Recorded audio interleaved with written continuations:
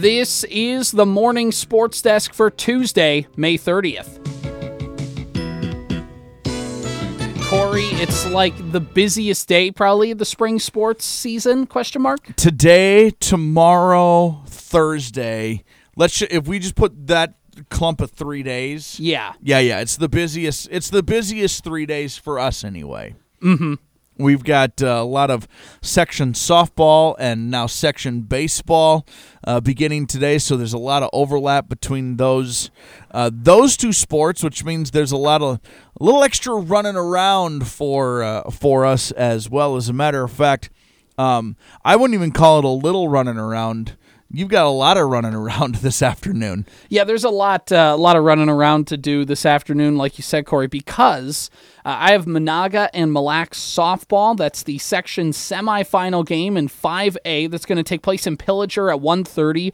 We'll have 1:15 pregame for that today. Menahga and Mille Lacs, both teams have similar records. Mille Lacs is 16-5, Menahga's 15-7. These two teams met, Corey, at this point last season. Okay. And Menahga got the win to advance to the section final. Mille Lacs worked their way back to that game to play the Braves, and Mille Lacs would have had to win twice. Menahga won the first game, and they punched their ticket to the state tournament. Those games took place in Brainerd last year. Now they're taking place in Pillager. Excellent.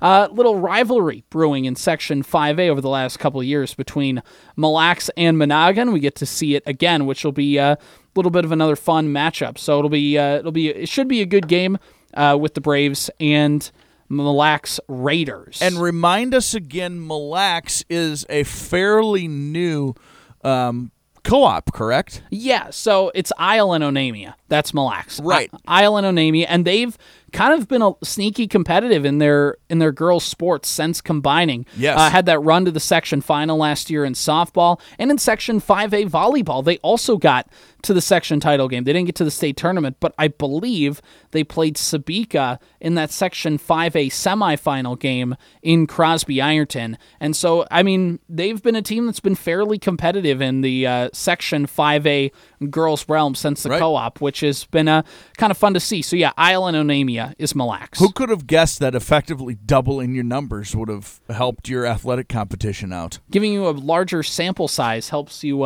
pick better players. Also, a very clear, obvious indication of how small Isle and Onamia have probably become. Yeah, have you that they were able to co-op and remain a Class A school? I mean, Isle and Onamia, yeah, like you said, both Class A schools beforehand combining.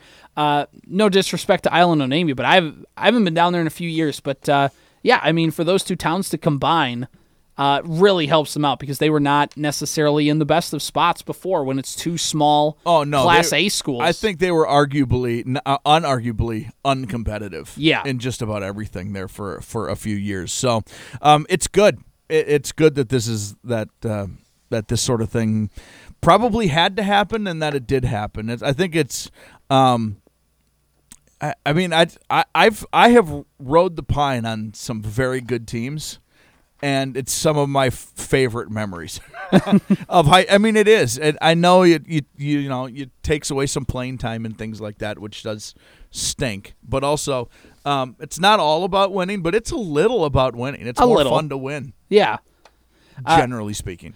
And we have Section 6AA playoff baseball on the airwaves over on the Superstation later this afternoon. It's a 4:45 pregame, 5 o'clock first pitch for the Wadena Deer Creek Wolverines as they host the Staples-Motley Cardinals in a 6AA baseball matchup. This one is single elimination because it's the first round game. Wolverines are the home team, and this is a rematch of just a couple weeks ago, Corey, where these two teams squared off. It was a back-and-forth game, I believe 9-7, 10-8, somewhere around there was the final, and a back-and-forth game. It was tied 4-4 going into the sixth inning, and in the top half, Staples lopped on 4 runs, and then the Wolverines got 6 and stuff like that to really kind of a pretty wild game. Probably one of the more wild games I've gotten to call in terms of baseball. And now they get to go at it again, just basically 2 weeks or less removed, which always makes for good baseball. So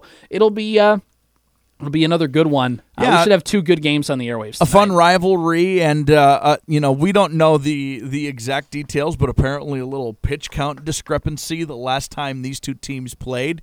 So as if there wasn't some bad blood between these 2 communities anyway, just because of the natural rivalry. Mm-hmm. I'm sure there's a little extra here at stake now because of it, and so yeah, it's going to be fun. These are all fun, man. It's the playoffs. It's pretty sweet. Do you want me to very quickly? We've got section baseball, section softball around the area. Should I just barrel through all of these area matchups today? Go for it. Should mention before I do, some of these sections turn around and will play again tomorrow. I know for sure 5A and 6AA have games on the calendar again tomorrow already. Some of these sections will wait until Thursday. I know 6A is that way. I don't know everybody but those off the top of my head I knew. Here are your section baseball matchups today. Bertha Hewitt Verndale at Walker Hackensack Akeley, Castle Lake Vena at Pine River Bacchus, LaPorte at Nevis, Hillcrest Lutheran Academy at New York Mills, Long Prairie Gray Eagle at Brandon Evansville, Ashby at Parker's Prairie, Breckenridge at Browerville Eagle Valley. We mentioned Staples-Motley at Wadena Deer Creek, Pillagers at Royalton, International Falls at Pequot Lakes, Menahga at Park Rapids area, Pelican Rapids at Perham, Frazee at Barnesville, Fergus Falls at Otter Tail Central, Sauk Rapids Rice at Alexandria area, Detroit Lakes at Little Falls, Brainerd is at Buffalo. And your section softball matchups today, we're really starting to wind these section tournaments down. Menahga will play Mille Lacs. It's Hinckley Finlayson versus Walker Hackensack Akeley. Browerville Eagle Valley versus Clinton Graceville Beardsley. Parker's Prairie versus Lake Park Audubon. Pequot Lakes versus Piers. Barnesville versus Park Rapids area. Little Falls versus Alexandria area. Brainerd versus Stama, St. Michael Albertville. Stama.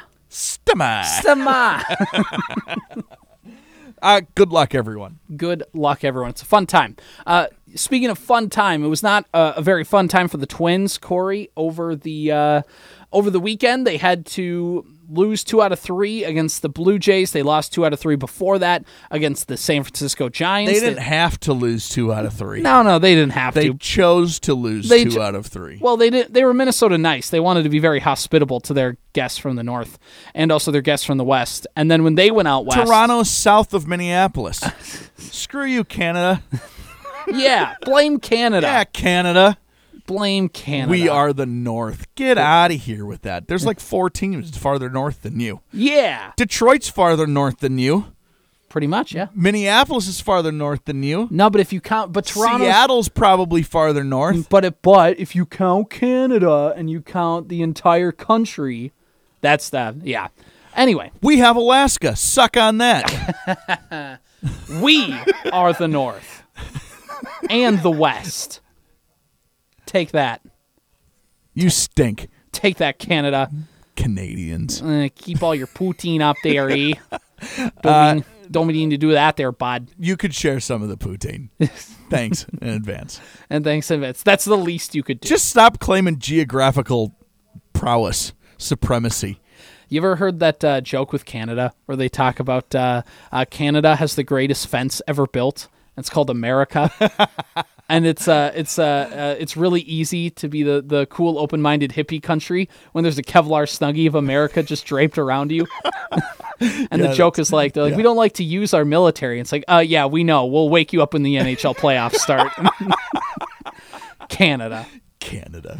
Great fishing up there. But anyway, so the Mounties. The Twins lost 2 out of 3 to the Blue Jays. They were getting a big spark, though, when they went down to face a tough team in Houston that's getting right and starting to win some games. Jose Altuve's back. Boo.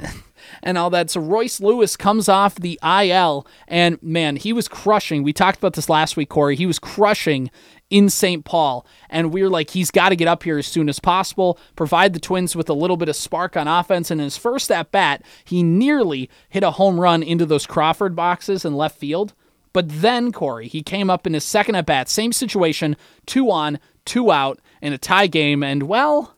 2 on, 2 out, 0-2 count, no score, and the pitch is swinging a fly ball, right field, down the line, deep in the corner. This one has some carry, and that ball is gone. Royce Lewis goes oppo, a 3-run homer down the right field line. Welcome back, Royce Lewis.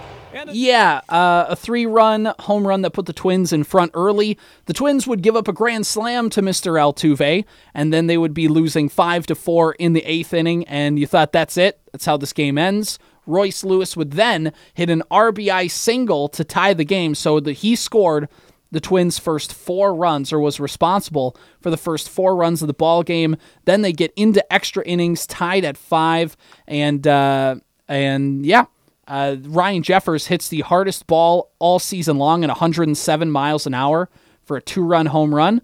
Twins win 7-5 thanks to Mr. Lewis. Multiple questions that crop up from this. What are Crawford boxes? Crawford boxes are the basically that left field bleacher area at Houston's Minute Maid Park. That's what they call those? Yeah, they're called. I think it's named after one of their players who was in left field. Carl Crawford? No, not that Crawford.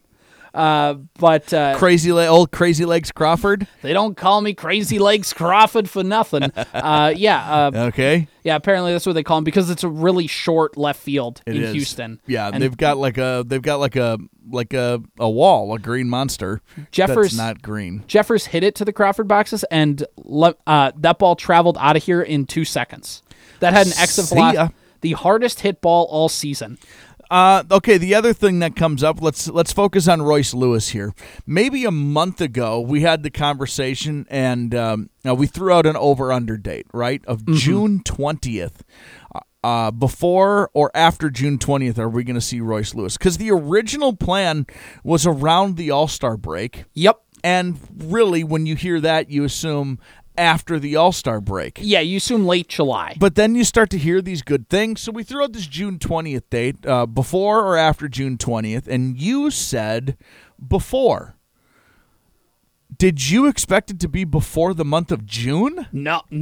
I expect it to be like maybe I expect it to maybe like June 13th. They open up a home series against Milwaukee on that day. I would expect it to be something like that. No, turns out it's literally as soon as possible. Like if he wasn't on a rehab stint that he was like able to be on roster-wise because of the way that it keeps players in the minors and on the 40-man roster and however it works. If he wasn't on said rehab assignment, he would have been called up like last week. So Royce Lewis was crushing the ball in AAA. He gets up here and immediately starts hitting again. And there's just, I was thinking about this. I was kind of ruminating and thinking about this. Reminiscing. Ruminating. I was Christian pondering a little bit. Very good word. And I figured out. Ruminate. Were you stroking your beard? Yes, I was. All like 3 hairs of it. And I found, and I've come to this conclusion. Royce Lewis has an it factor about him. Like he has, like apparently from what everybody says, just the nicest kid. He's 2 years younger than me, but the nicest kid on planet Earth. Like he's always got like a smile. He's like everybody wants to be around him. He's got like a really good kind of energy, really good personality. And he's aggressive. He's a generational talent. How good of a generational talent is he? Well, he's torn 2 ACLs in back-to-back seasons, and his first game back in the majors, he swats a home run and gets a game-tying RBI. He was a number 1 overall draft pick for a reason, and because of his talent, he's got the good personality. I think somebody said it factor close to Kirby Puckett. I'm not ready to go that far yet, but I will say he's got a very nice it factor. Not that that's going to mean he's a Cooperstown player, but the Twins badly need a guy with an it factor right now.